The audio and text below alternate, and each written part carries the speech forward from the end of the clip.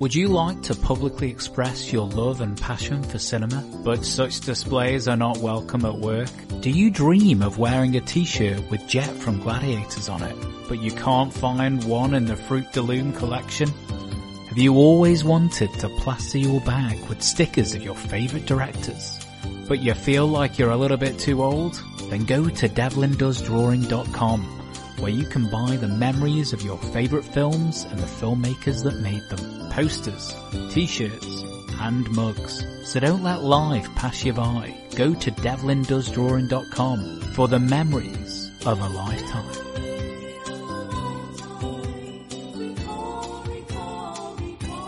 Delivery guaranteed in 2 weeks. Hello and welcome to the Rewind Movie Podcast. I'm one of your hosts, Gally, and we have another interview today as part of our Open Slate series. The Open Slate. Yep, thank you. Where we speak to film and television professionals about their careers, how they got into the industry, and uncover any advice they might have for those wanting to pursue a career in film and television. Our guest today is a bit of a walking, living legend, breathing legend. It's Luke Selway, who we've mentioned many, many times on the show. Welcome, Luke, to the Open Slate. Yes. Wow, thank you very much. Thanks for having me. We've been trying to get you on for a while now, Luke, and I suppose we've hit the right time with the strikes. Yeah, it always helps, downing tools. Yeah. How has it been for you recently? Yeah, same as everyone, really. Trying to stay positive with it, finding things to do around the house. Very lucky to have a lovely house in Surrey, in the lovely Surrey Hills, and a lovely family, so trying to spend a bit of time with them. Not always able to with a freelance life, so. Luke, I suppose the first question I have to ask is, what is your role within the industry currently? What is it you do? So I'm also a camera assistant, as Aidan was, our lovely friend Aidan in Vancouver. Friend of the show? Friend of the show. I'm currently a first AC as well.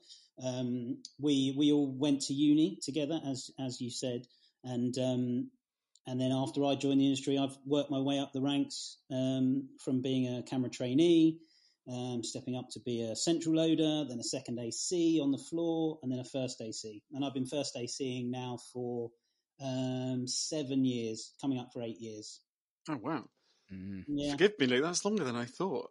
Time's really flown by there. That's awesome. It's part of the plan, though, Paddy, because I always said when I left uni at 21, in my head, I was like, 10 years as a loader, 10 years as a focus puller, 10 years as an operator.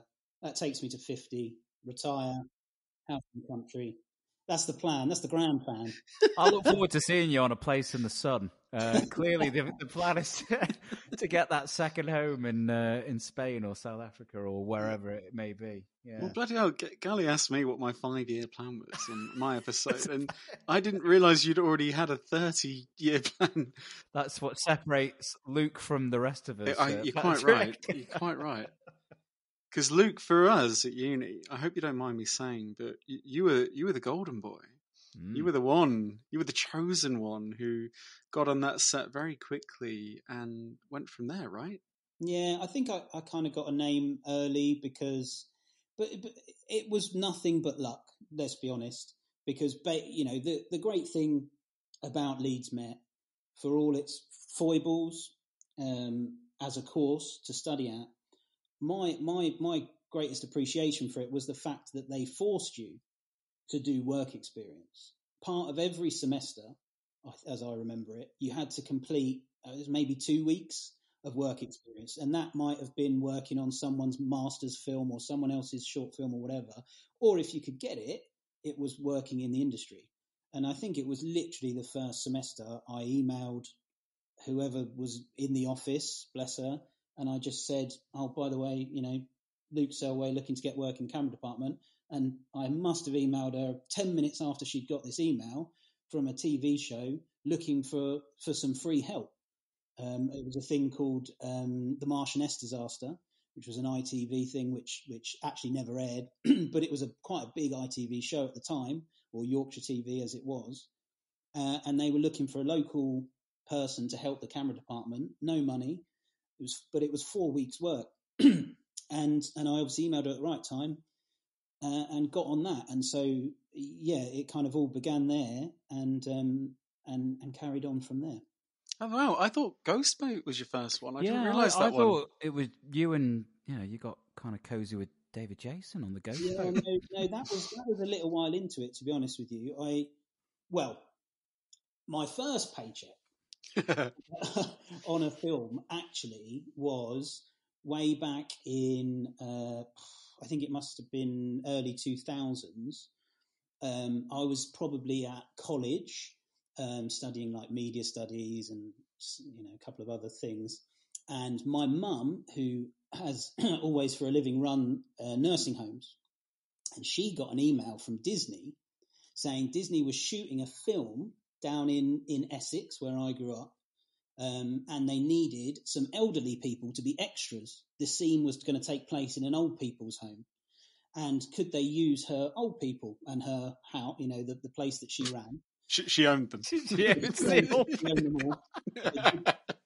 And of course, my mum said yes. And she said, but my son, he's interested in the film industry. Can he come along and help? He can hand out sandwiches and stuff like that. And they were like, yeah, of course you can. So I went and did it, and they shot for 2 days, and it was a film called The Kinky Boots Factory, I think it might have been called. Right. And I can remember, and I wish I'd kept it, but I remember all I did was hand out sandwiches to little old ladies and, all that. But I got a stub. Do you remember the old pay slips where you got a thing through had like a perforated thing on the bottom and you ripped it off and that was your check for what you worked on? I got one of those and it said Disney. Oh, wow. To me. And that was my first thing, and that was like, oh, that's the buzz. Do you know what I mean? That was like, oh my God, I just got a check from Disney. This is amazing. So it's a little bit more impressive than my first paycheck, which was for Republic Jeanswear Leicester. And for me, it was Pizza Hut. So top trumps, you've won. God. That's awesome. I had no idea. Yeah. So that's how it started, and then So I started getting. So I did that job. So I did Marchioness Disaster.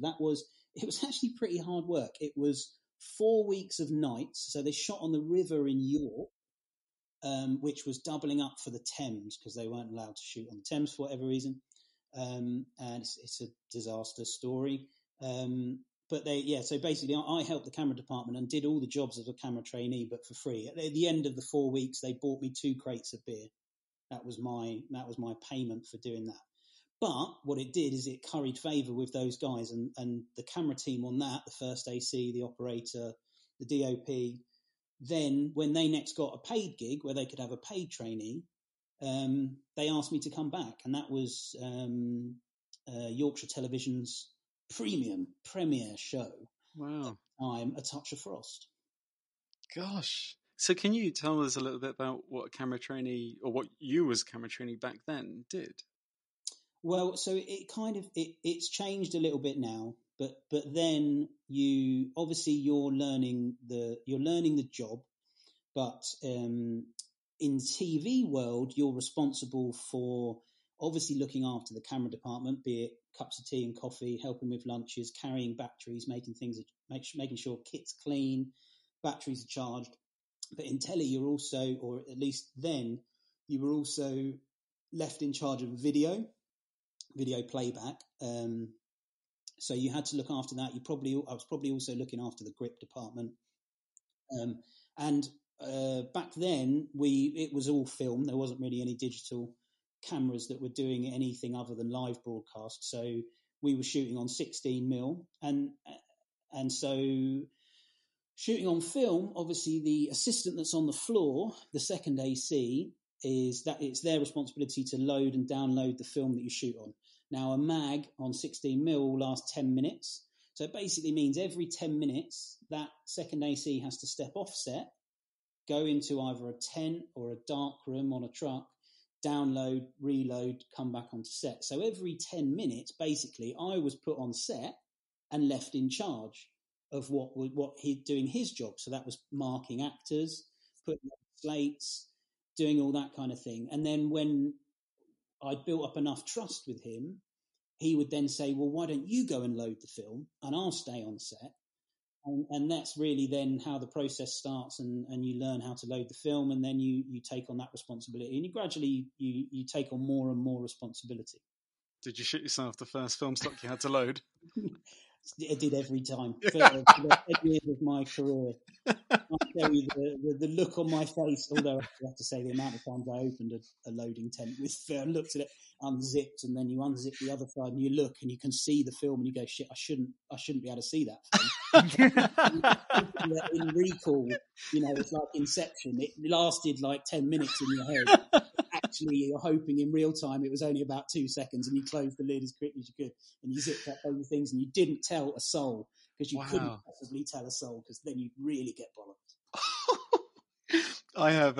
I was very fortunate, listeners, that Luke took me on as a camera trainee on Sir Wrigley Scott's Robin Hood. Sir Wrigley, in 2009, I want to say. And I have very fond memories of you, fag hanging out your mouth, loading film stock for 10 hours a day straight. That was rampant. I mean, that was really the thing is that going back to that, growing up as a camera assistant in a time when we only shot on film has really followed me through my career, and I did get a bit of a name as someone that, certainly because I was one of the last generations to work a lot on film before it all changed. And I think it probably, what you started this little segment saying, Paddy, that I was a bit of a hotshot at uni, was only because I'd worked on film. Yeah, and therefore, quite. When it came to shooting our stuff, I had the guts and the balls to say, no, I want to shoot on film. Gally wants to shoot on film. Yeah, I've got this experience. Let us shoot on film. And I think that kind of that helped us do what we did. Luke, can I go back to that first experience with you emailing out from university, and Patrick's mentioned it about we genuinely, and this is not kind of smoke up your arse or anything like that, but we genuinely did. We were all very, very proud of you, but we were also kind of like, what has he done? How has he managed it? But I think it speaks to the fact that from a very, very young age, and kind of your 50-year plan as well also speaks to it. You were very, very sure of what you wanted to do, and you were very direct, and you went for it. And I think if I look back at when I was at university, I talked a good game, but actually, you mentioned about that work experience being on a master's shoot or something like that. It all sounds very impressive, but it's still, with the best will in the world, you're still with trainees, really. They're just at a master's level. I don't think I had the balls to kind of put my name out there. I think I was genuinely frightened about making mistakes, and I think one of the things that you inspired us even then, and now it's even more so, just seeing how far you've gone. It's a case of like, if you want something, you just got to go out there and grab it. I think so. I think, listen,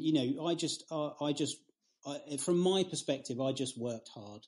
That's all I really did. And the other thing that I've learned, which I don't quite know how I appreciated it so much when I was coming up, but was just to take pride in what you were doing, regardless of if it was the little job. So I kind of got it. I did that, and I did some teledramas as a trainee, and then I got when we finished uni, I got my first ever feature film, also as a trainee, and working with a lovely camera department. And I didn't, I was like, well, I've got to up my game, right? Because now this is a film. This is actually like a feature film. And I went and bought myself some trousers, right? I don't know if you've ever seen the trousers, the Snickers trousers. They were like workwear for men, real men on board and stuff. And they've got these extra pockets that are like elephant's ears that come out the side. Right? And I was just like, I didn't really know what I was doing, but I was like, well, what can I fit in these pockets? So I basically used to carry everything I could possibly think of that I might possibly need as a trainee in these big floppy pockets in my trousers. And the second AC that I was working for, still to this day, calls me Trousers. He doesn't call me hello Trousers. Or sometimes occasionally he'll say, all right, Strides. And it became a thing that was like, you need tea? I got tea. You need sugar? I got sugar. I didn't get stir. Of course I didn't. Knife, fork, spoon, everything. And it was just like, but what that was me kind of just going, well, I know this is a crap job. You're going and making people cups of tea. Those people are doing something really important. How can you support them? I'm not just going to bring them a cup of tea. I'm going to bring some biscuits. And it's that mentality, I think, that helped. Was like, well, whatever you're doing, do it to the best of your ability and take a bit of pride in it, and don't dip your finger in your tea as you're handing it to them. Because, it's an important thing. It's a bit above and beyond, right, Luke? Like in your day-to-day practice. Well, it is. Well, it is and it isn't, because everyone's above and beyond is different, right? Every rank, every level has an above and beyond. And if you're not aspiring to do what the person above you does, then why are you there? Like, so you've got to impress people. And if your job, like a camera operator sees a trainee, they don't see them charging the batteries. They don't see them doing the camera sheets. They don't see them sweeping the truck. They see someone handing them a cup of tea every 2 hours. They see someone making sure they've got hot food when hot food's available. They see, that, I don't know, they've, moved someone that's blocked their car in. That's the things that they see. And although that's not directly involved in the film industry, that's the bit that they see. So you have to take on those responsibilities and take pride in them. And also the thing is, if you don't take pride in stuff, it's going to be rubbish. Of course it is. Oh, making tea again. This is rubbish. But actually, if you go, I'm going to bring some biscuits. What is there? Bourbons, chocolates? Yeah, I'm going to do that, and that's great. And actually, last time at this time of night, he didn't want it. He wanted a coffee, not a tea. So I'm going to get him. Do you know what I mean? Yeah. And it shows a sense of pride, and then and it carries on, and it really does. Well, I can imagine that the takeaway for a lot of our listeners is to get really big pair of trousers from really big pockets. In whatever job they're doing, even though they don't want to work in film and television. If I'm in an office, I'm going to get pockets full of trousers. They'll be calling you trousers in no time. It was a line as well when I was trying to find a girlfriend or a wife, because then he'd walk past and he'd go, "All right, trousers." And the girl would look and go, "What's he calling?" Why are they calling him trousers? It's like, it's not what you think. I've got biscuits. That's a three beer story. You'll have to buy me a couple of beers. Some strange Cockney rhyming song. Want some biscuits? How was the start of your career as well? You did 4 weeks unpaid, which at that time, travel and everything to and from set can be quite difficult. But then, when did you get to move to London and kind of start making a career of it? That film, which was a film called Bryant's Revisited, which was just as we finished uni, three of us, and the lovely crew, Paulie, who I was talking about, who nicknamed me, he, about 3/4 of the way through that film, he came up to me and he said, "I've just had a call for Harry Potter."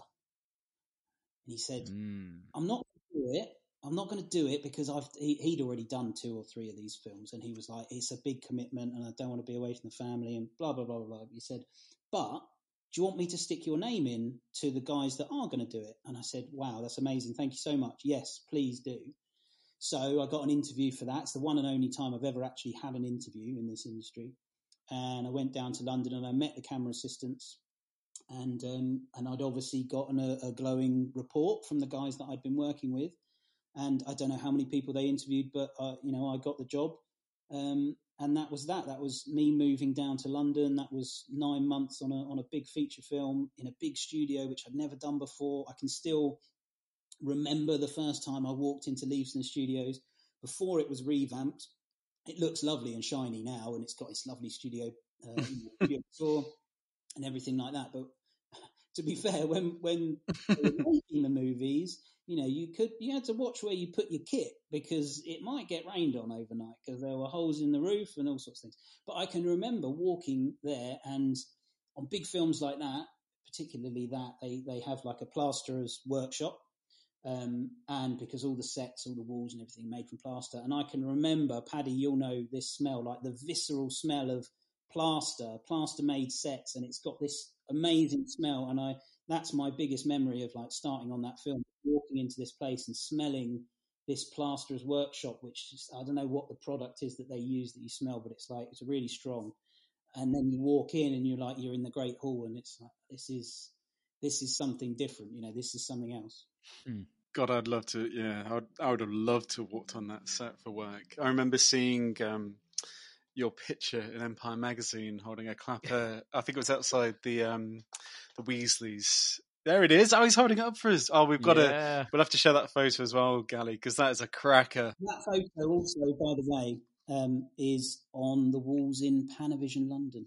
Oh, wow. God, I half forget how extensive your CV is now. Yeah, you know what, Luke? We never even established this. We've kind of we've just kind of assumed that everyone knows who Luke Selway is just because he's got his trousers, isn't he? Everyone knows trousers.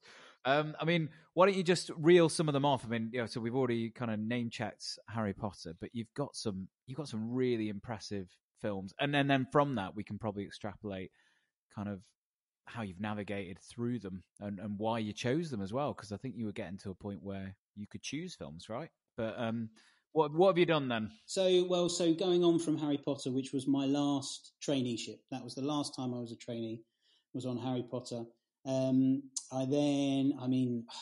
Lots of films. It's a really great industry in England. We make a lot of Hollywood movies in the UK. People probably don't know, but we make a hell of a lot of Hollywood's product over here.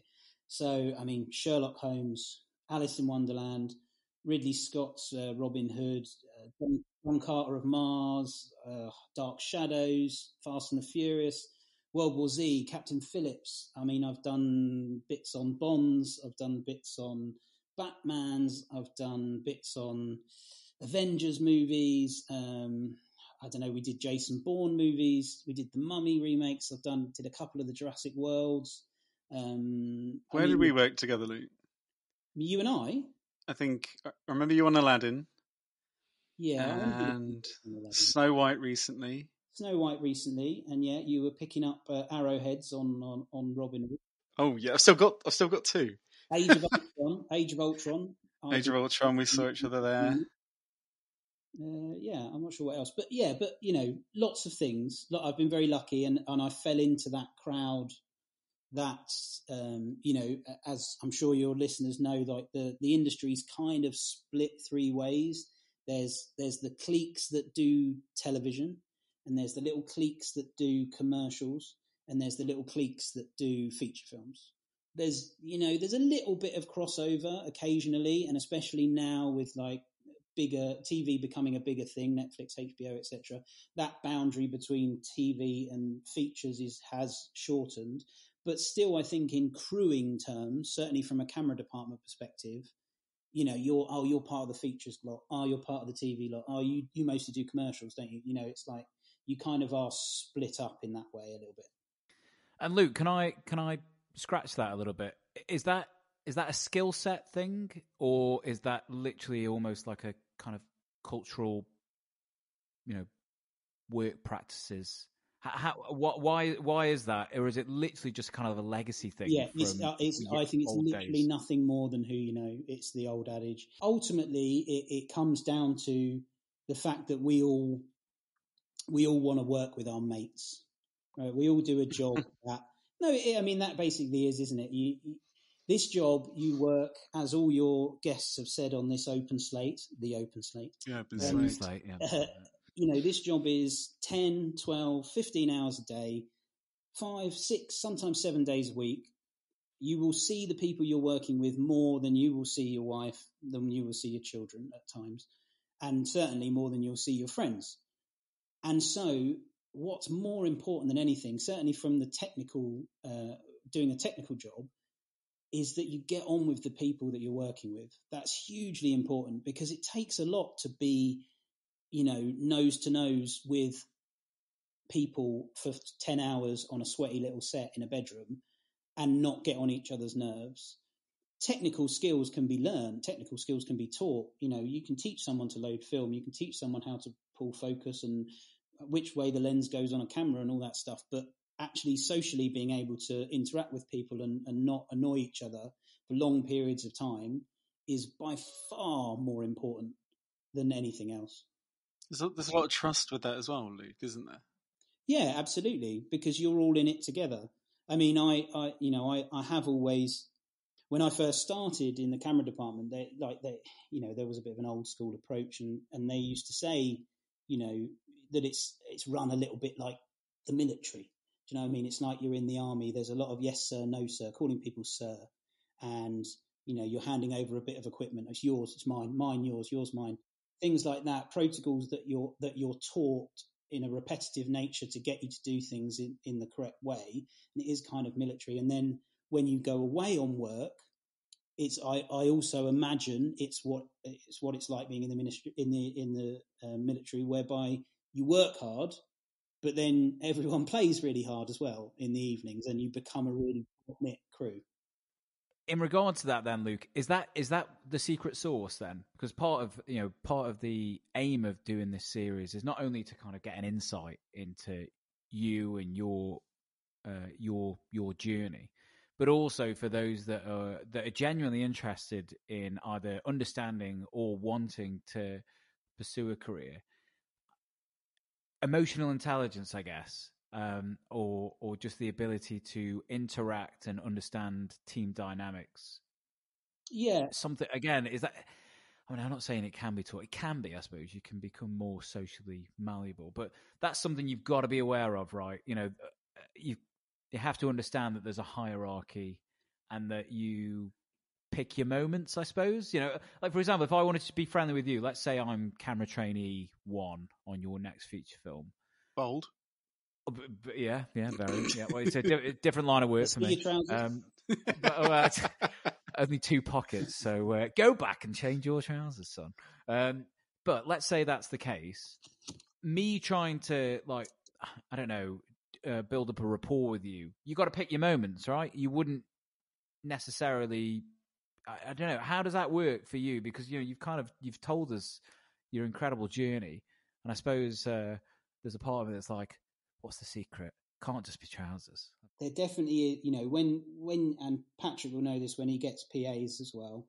There's 100% a feeling as soon as you meet someone, within 10, 15 minutes, you've got an idea of if they're going to fit and if they understand the kind of unspoken, unwritten rules of what you're doing.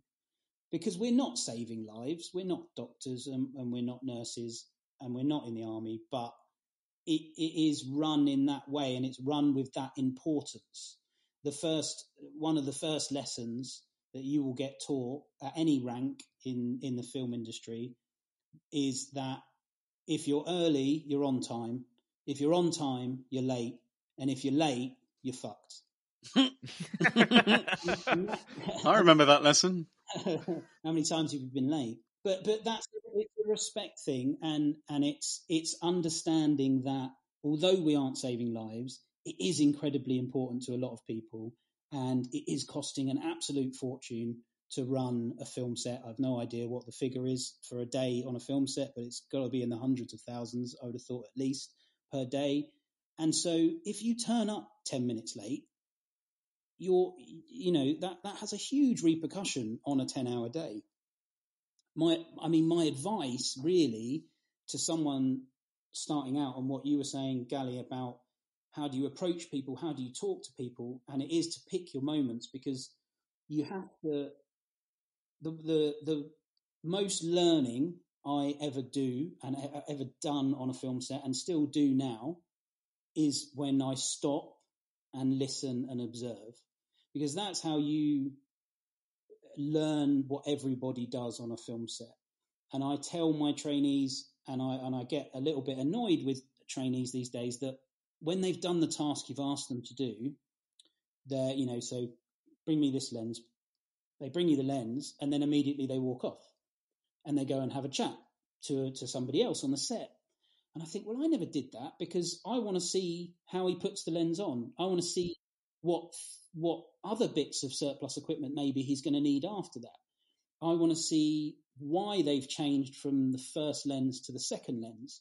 And I'm never going to understand any of that. But you can maybe preempt the next request, right? So exactly. Well, that's we're fast forwarding from the first thing you learn about being late to when you get really good, when you really observe and you stop and he's changed the lens, and then you watch them do the shot, and you go and you look at the monitor and you go, okay, so they've gone a bit tighter now. So what does that mean? Okay, that means his job's a bit harder because now he's got a less depth of field.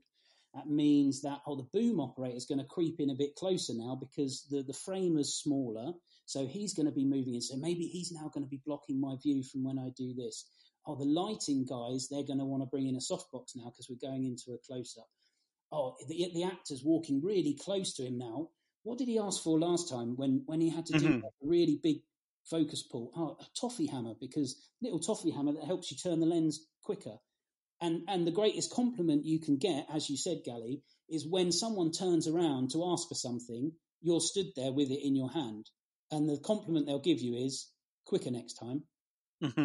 Because that literally means perfect. You've done a great thing because you are there and you've preempted and you've thought and you've known what he's needed and you've had it in your hand before he's even asked for it. And that goes back to your cup of tea trick, Luke. Well, exactly. It's really, we all join the film industry, certainly when you're coming into it, making short films and stuff, and it's a hobby. And then it changes a little bit when you start to work professionally because someone's paying for your service and it's a business thing. And it's very easy to then start to get a bit down on the whole process because it starts to become a business thing in your head. It's less about that fun and the emotion and the enjoyment of the set that you're on and the people that you're around. It's more like, they're asking us to do overtime again. I'm going to miss, football practice, or he's not paying me for my equipment this week. That's really crap, and you start to get a bit down on it. And what brings you back up is when you just stop and reset and enjoy where you are and enjoy what you're doing, because it's an amazing thing to be part of this creative industry. And, you get natural resets as well. I did. So I'm trying to think. I can't think how long it was ago now, 10 years maybe. But I got a call from a focus puller that I'd worked with, and I was a second AC at that point, looking to step up to do some focus pulling. And this focus puller called me and he said, someone's called me for a job. I can't do it. And it sort of sounds like, it might be a good one for you to cut your teeth on. And he said, basically, it's this director and he's borrowing his cameraman's camera. Right, and that was the reason he'd called me, because this camera was an Arton Penelope, which was Arton made a really good, well-renowned 16mm cameras, but their 35mm camera wasn't particularly popular and not a lot of people shot on it. But the years before that, I had done Captain Phillips, which was a film with Tom Hanks in it, and we'd shot on the Penelope, so I knew this camera. So the focus puller called me and he said, "You know the Penelope, don't you? Right, my cameraman's got a Penelope, and one of his directors wants to shoot a little short documentary, and he's going to borrow his camera. So I thought maybe you could do it." He said, "There's not a lot of money in it. This is the money. It's not very good, but it's 2 days work, and it'd be a good one for you to cut your teeth on." So I was like, "Yeah, okay, great." Get the phone call.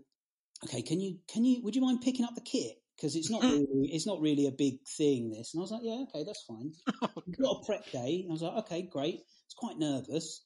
But I went to the rental house, got all the kit, sort of did all the checks, I thought, and then halfway through the day, I got a call from the producer, and he said, "Would you mind? The director wants you to finish prepping at his house. Would you mind doing that? Would you mind driving the kit to Kensington, London?" And I was like, "Yeah, London? All right." I didn't think I was sort of driving the kit as well, but I'll do that. That's fine. So I got all the kit, loaded it into my car, drove into London. Like into the heart of London, found this house. I was like, "Wow, this is a pretty swanky place."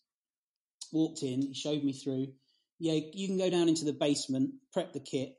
I was like, "Right, fine." So I kind of did an hour carrying on. And then the director walked in, and it was Christopher Nolan. And I was like, He was like, "Oh, hi, I'm Christopher. How you doing? Are you Luke? Oh, you're helping us with this thing." "Yeah, I am. Yeah. So he said, "Well, can you change that lens?" "Yeah, I want a faster lens for that. I need more stock because there's not going to be much light in there. And can you get me a follow focus to go on there because we're going to need that. And have you checked the cine tapes accurate? And I was a bit kind of overwhelmed because it was asking me a lot of questions that felt like they were the right grade, but I wasn't at that grade yet. And it was Christopher Nolan, who, apart from his reputation, is a very tall, imposing man. You know, he's got a huge aura when he walks into a room. So anyway, so that was fine. So I made the changes, came back the next day, little studio in Hackney where these brothers, I'm not sure if they're American or Canadian, called the Quay brothers or the Key brothers, I'm not sure how you pronounce it, but they do animation, stop motion with puppets and stuff. And basically I spent the next 2 days in this little room, me, Christopher Nolan and a sound guy. And these two blokes that we were interviewing, following them around their little studio, shooting. We shot it all on film. Christopher, he lit it, you know, he shot it, operated it all handheld. He was mostly pulling focus, but I was jumping on the knob if I ever needed to. And I was loading the film, I was gripping it. I did all the camera sheets, downloaded and reloaded the film and drove the kit there and back. And it was an amazing experience because I went from I think what was the film I'd maybe done before that was, you know, something like Jason Bourne, one of the Bourne films. And I was like the A camera loader and I kind of felt really confident in my job. And I was the A camera on a main unit doing a big film. And then I was doing this completely overpowered and overdrawn by this bloke that was this amazing director. I think he might have just done Dunkirk at that point, or maybe was just about to do Dunkirk. And it's just me and him and a sound guy, and we go to lunch, and you hear him talking about. Oh, he was telling us, the people at the table, stories about how he did the sound design on Inception, and how, you know, he got his composer to elongate the first note to last the first 39 seconds of the movie, or whatever the story is told. And it was just such a different experience, such a reset to kind of be thrown in for one, doing a job you weren't really confident doing yet, on such a personal level with what, you know, obviously someone who is an incredible director. I've never heard that tale. Me neither, and that's blown me away. That is amazing, especially because I must admit, I thought we were going a little bit Jake Gyllenhaal, David Fincher's Zodiac there when you were like, drive to Kensington, big basement, in there for an hour. I was like, get out, Luke, get out of that basement. Insane. Oh, wait, it's Christopher Nolan. It's fine. Stay. I imagine you thanked your contact for that, Luke. I did, yeah, and I do daily. He's Hello, Austin. Hello, Basil. I see you're drinking the office instant coffee. Oh, this coffee smells like shit. It is shit, Austin. Oh, good, then it's not just me. We at the Rewind Movie Podcast have discovered a new and exciting coffee company called the Unorthodox Roasters. Whoop-de-doo! What does it all mean, Basil? It means, Austin, you can get great tasting coffee at affordable prices from around the world by ordering online and getting it delivered straight to your door. And you can select whether you want your coffee ground or whole bean. Just head over to www.unorthodoxroasters.co.uk to check out their fantastic range of coffee blends and products. Here, try mine, freshly brewed. It's a bit nutty. Well, Austin, the Unorthodox Roasters produce a wide range of fantastic coffee that caters to your taste. And if you want, they also offer a subscription service from 3 months up to 12 months. So you never need to worry about having to sample the instant coffee offering at the office. Smashing, Basil. So why don't you wake up the right way with the Unorthodox Roasters? Links to the site can be found in the show notes. It's groovy, baby.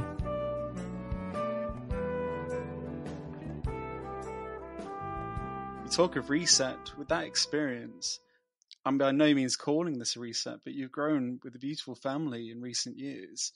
Is that another kind of, I won't say challenge, but how did that affect your career and your home life and the balance with working, the hours that we do, and commitment, working abroad, and being at home? Yeah, I mean, it is hard, but lots of things are hard. My thought process, of it all, generally speaking, with a lot of things, is if you want something enough, you'll make it work. When we first started dating, my wife and I, we wanted to get a dog. We both work in the film industry, and we were like, you can't get a dog. That's no good. That's not going to work to have a dog. But then we were like, well, we really want a dog, so can we make it work? So we're like, yeah, I think we can. You take her to work and she can sit in the office in the AD trailer when you're taking her to work. And I'm a central loader at this point. She can come on the truck with me and that's fine. And then we'll hire dog walkers when we can't be there. And we really want to have a dog. So we're going to make it work and we're going to get a dog. What a dog it was as well. And what a dog she was. I guess the same for home life. Obviously, I'm lucky in a sense that Sarah also works in the film industry, so she understands and has an appreciation of the hours that we work, and that I might not, I can't tell her at 6 o'clock in the evening if I'm coming home or not because they haven't told us if we're doing overtime. Things like that. Obviously, she has an understanding of that, which helps. And I have done a lot of travel in my sort of second half, most recently, I suppose, the last kind of 8 to 10 years, I've done a lot of traveling with work. I've kind of ended up falling into circles of people that do a lot of second units of movies, which tends to be where you travel a bit more, tends to be where you're away from home for long periods, and you do all the kind of stunty stuff and the stuff that takes a long time to do. So that obviously is hard, and you've got young kids and stuff, but again, you make it work. Listen, when I was on a film 5 years ago, maybe not, 4 years ago, on Fast and Furious 9, and my best mate was getting married, and we were shooting at the time in Thailand, and he was getting married in London. But I couldn't, do you know what I mean? Yeah. Miss the wedding. So on the Friday night, I went to the airport and I flew to Bangkok, and I flew from Bangkok to London, and I was in London for about 32 hours. And then I flew back to Thailand again to go back to work on the Monday. If you want something enough, like you're going to do it and you're going to make it work. And you have to if you want to have a life, because it can be all consuming, and no one wants that. It is just a job. You've got a family and a life, and that's far more important. So yeah, my ethos is just that. If you want something enough, you make it work. Sorry to ask this, and obviously not naming any names, or I don't want to criticize people, but have you come across a lot of people who it's not for them, and they don't survive in what as we've described, can be a hard-working environment. Yeah, Demanding. A few. But I mean, people tend to do it for a little bit, and I think most people that I've worked with that I've felt maybe aren't suited to it, have they themselves within 1 or 2 jobs gone, do you know what, I don't really think this is for me, and they've moved on to a different career, and I'm sure very successfully. I don't think it's anything to get upset about. It's part of the journey, and you're not everyone's going to be good at everything, but you've got to enjoy it, and you've got to, like I was saying earlier, you'll go through little phases of not enjoying things, but you find ways to reawaken the your passion for it. It's interesting, like watching things from a perspective of someone that works on films. So if you watch TV shows, and I don't know what Patrick feels about this, but at points, if you watch a film, you watch a TV show, you start spotting things you don't like, or the technical aspects of it, then you've lost that. Then that film has lost you, and you've been taken out of the moment. I don't know how Patrick feels about that.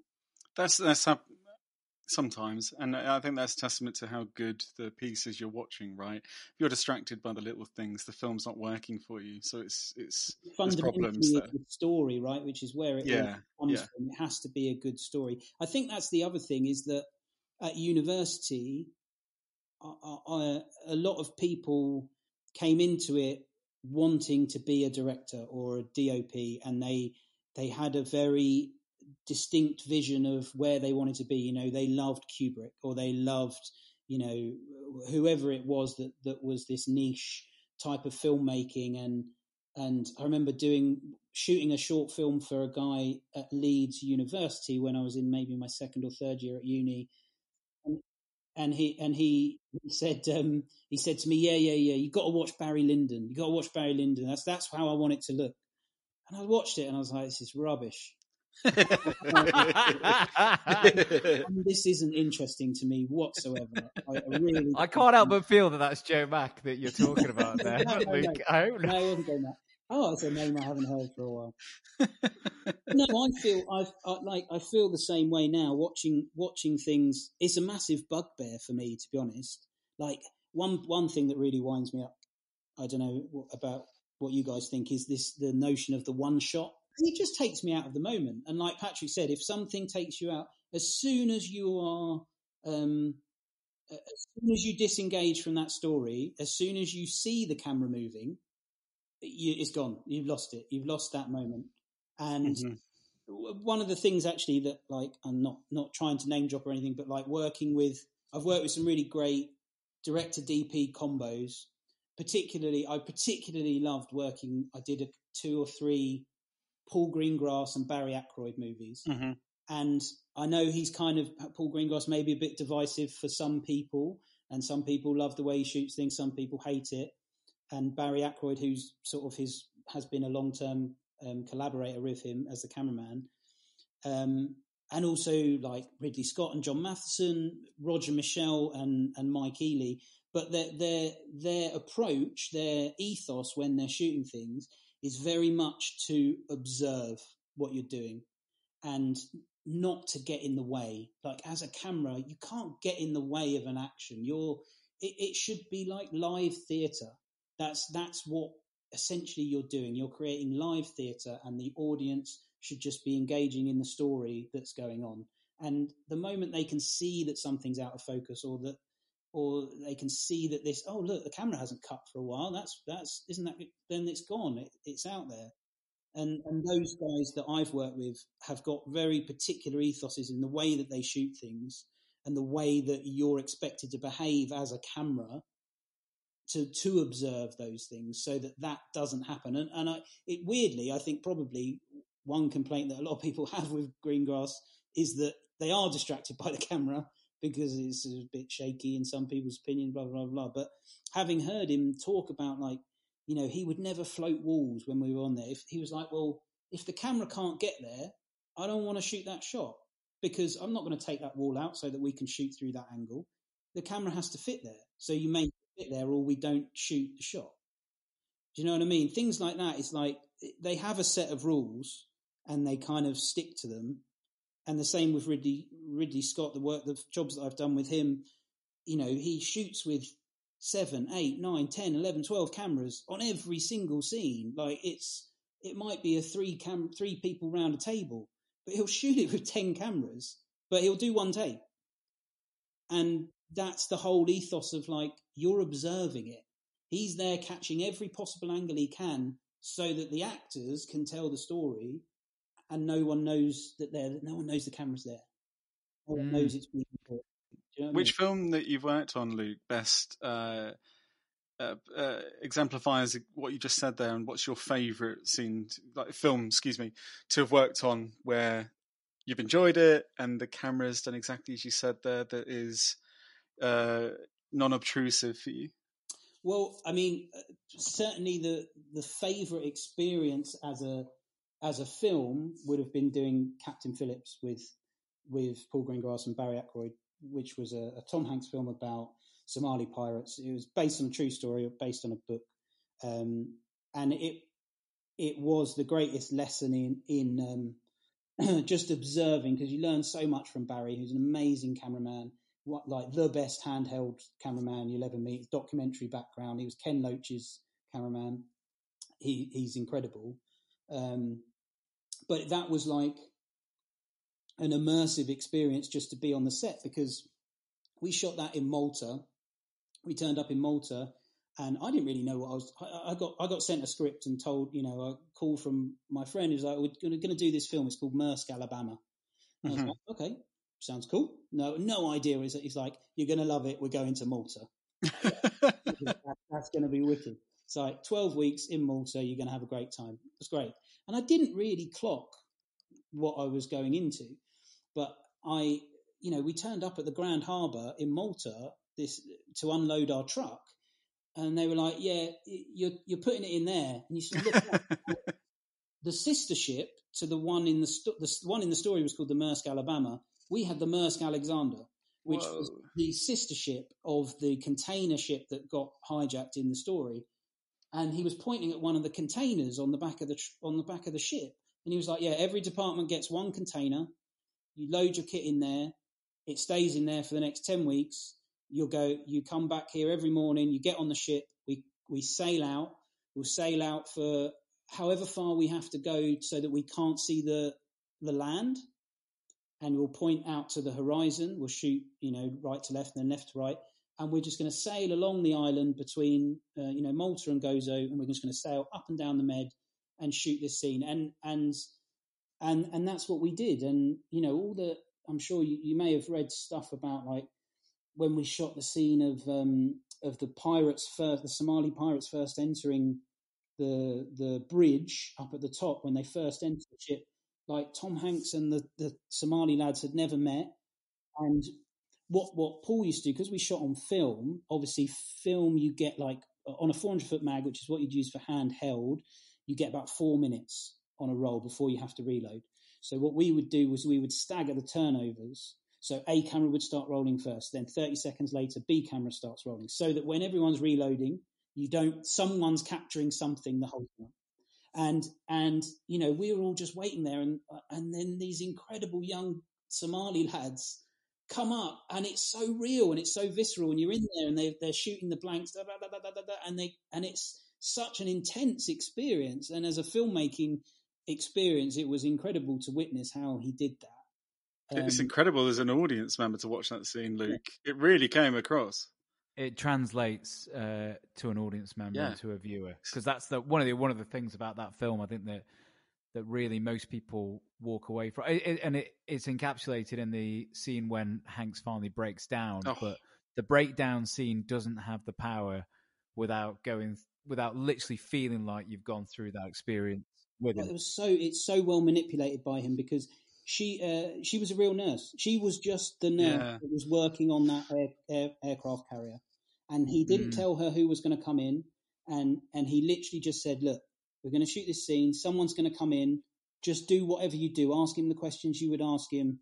And obviously Tom Hanks is like breaking down, and he's clearly in shock, and doesn't know whose blood is this? Whose blood is this? I don't know. I don't know. And it's amazing, and it's all captured for real, and it's that sort of thing that was an amazing experience. And aside from that, being with a film crew, spending a long time abroad, sailing the Med every day. I mean, it's like dream stuff, really. I don't think I'll ever do something like that again. Luke, can you tell us and the listeners, what's a crew gift, and do you have a favourite? What's a crew gift? Crew gifts we're very lucky, we're very privileged, because not only do we get paid to do our job, we also get fed 2 meals a day. Normally, sometimes 3, sometimes Domino's Pizza if you're doing it. Sometimes treat trucks on a Friday. Crew gifts are generally given out at the end of a film, also probably called a wrap gift. And it's just, I guess it's a tradition. I'm not really sure where it come from or who started it, but it's a tradition to, at the end of principal photography, all the crew members, all the shooting crew certainly, get a gift. Normally it's something like a jacket with the name of the film on. Sometimes you also get personal gifts from sort of leading cast. I've had a few nice ones from, like, if you've had a 1, 2 and 3 on the call sheet that have been in every day, and they've kind of clubbed together and do a personal gift for some of the crew as well. Favourites, I mean, lots of jackets. Got a pair of headphones from Matt Damon. That was quite cool. Favourite wrap gift, probably, let me have a think. The clapperboards behind you. Well, clapperboards, they're not really gifts, and I probably shouldn't really have them. Fair enough. We did get a really cool bag I did the latest Indiana Jones movie, They gave us a really cool travel bag that on the inside of the travel bag, the lining was like, the Indy aeroplane traveling through the sky. Oh, yeah. Nice. Well, that's the lining on the inside, and on the outside, it's just got Indiana Jones. You wouldn't really know what it was from the outside, but from the inside, it's got that. That was pretty cool. And from Jurassic, I've actually done the last 2 Jurassic World movies, and the cast gave us a gift, or gave some people a gift, which was a blanket, like a picnic blanket with the Jurassic logo on the second Jurassic World movie, and then on the third one we've got lunch boxes with a little drinks thing as well, again with the. That sounds cool. Which went straight to my son. So Harry now has the lunchbox that everyone wants at school. Brilliant. Yeah, lunchbox better than the film, Luke. Oh, so you don't need to answer that question. What a disappointment! Yeah, you kind of mentioned the food. What's your favorite big eats, or your favorite, on-set catering? Brioche buns with lobster. This makes it sound so terrible. Lobster? No one's going to have any sympathy for us. But like lobster burgers, it's like a lobster inside a brioche bun. But you know what the best one was? Just rounding back to my lovely wife, is when we met on a film called Sherlock Holmes, which was the Guy Ritchie, Robert Downey Jr., Jude Law film. And we shot in some crazy locations there. It was a really small film, but really intimate, really lovely. And the crew is probably the closest I've ever seen a crew get, because we were shooting in London every day. Guy, as Paddy knows, Guy likes to wrap early, so we would often wrap early, and all this young crew would be in London. We'd all go for drinks, and it was great. One of the locations that we shot in, we shot in some weird places in London. One of them was the place where Jack the Ripper's first victim had been found. That was a really spooky place. One place was in the Houses of Detention in London, which was this Victorian children's prison underground. When we were filming in there, I think it was Valentine's Day, and Jude Law brought in a treat truck for everyone, and it was oysters.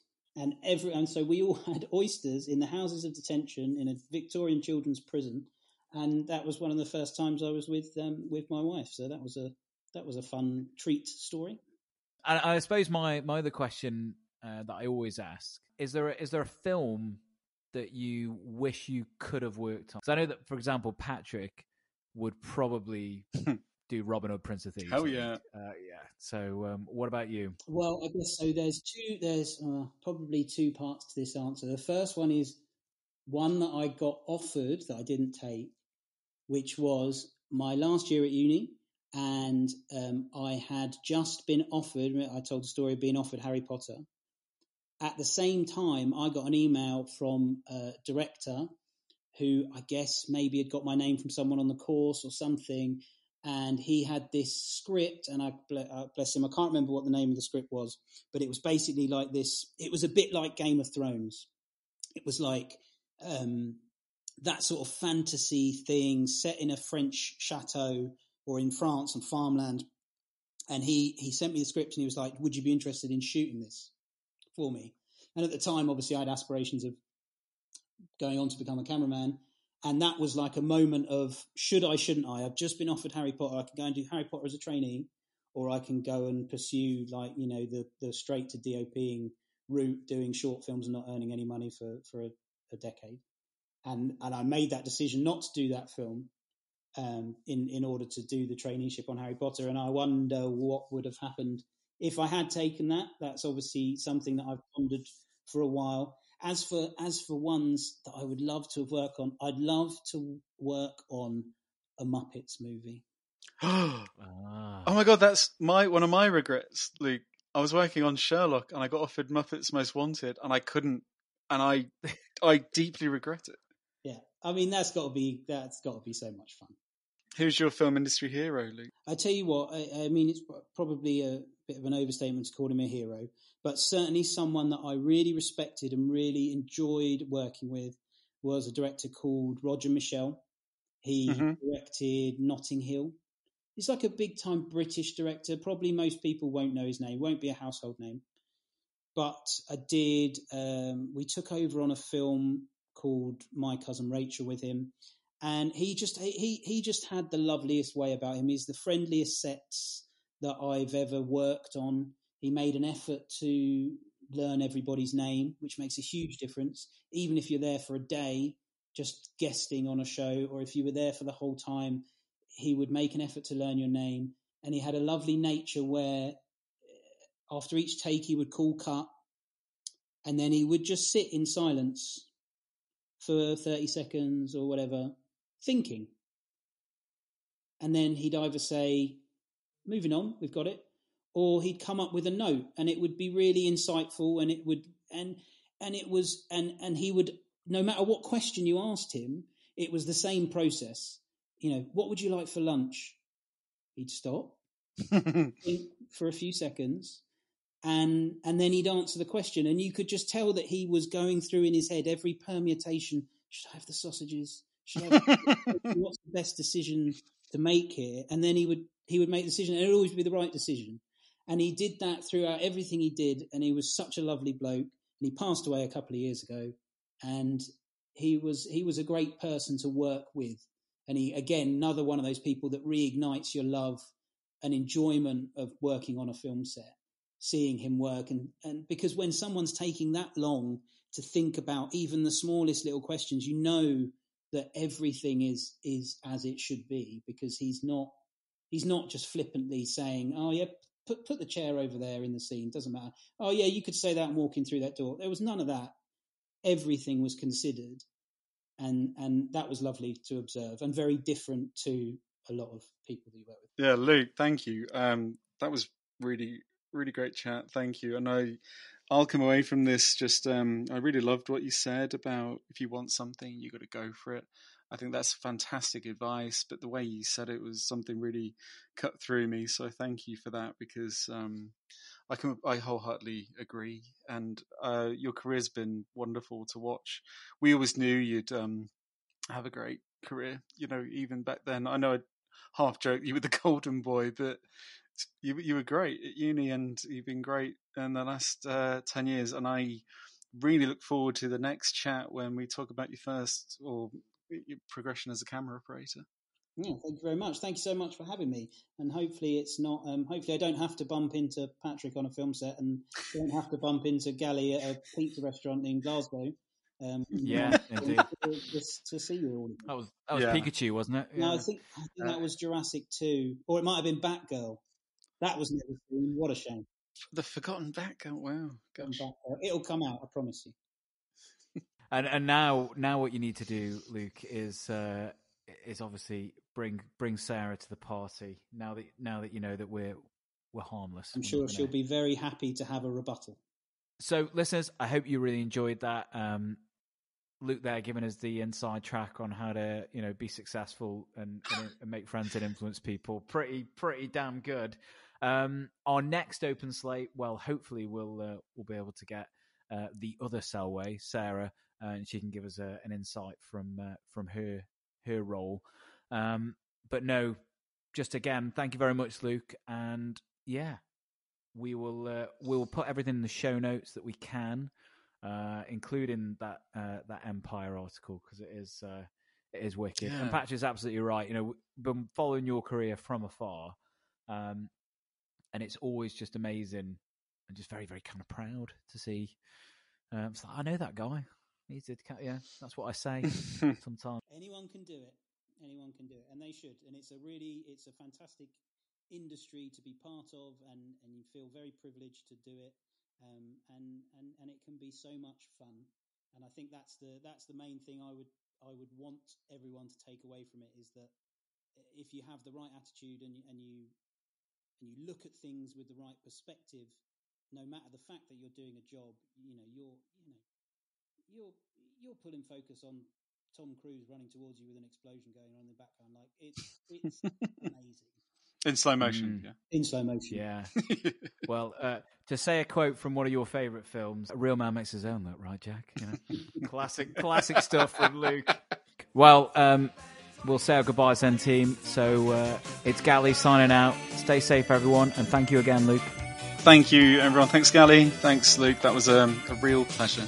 And Luke signing off from the lovely Surrey Hills. Thank you so much for having me. Thanks for listening, everyone, and we'll catch you next time on the Rewind Movie Podcast.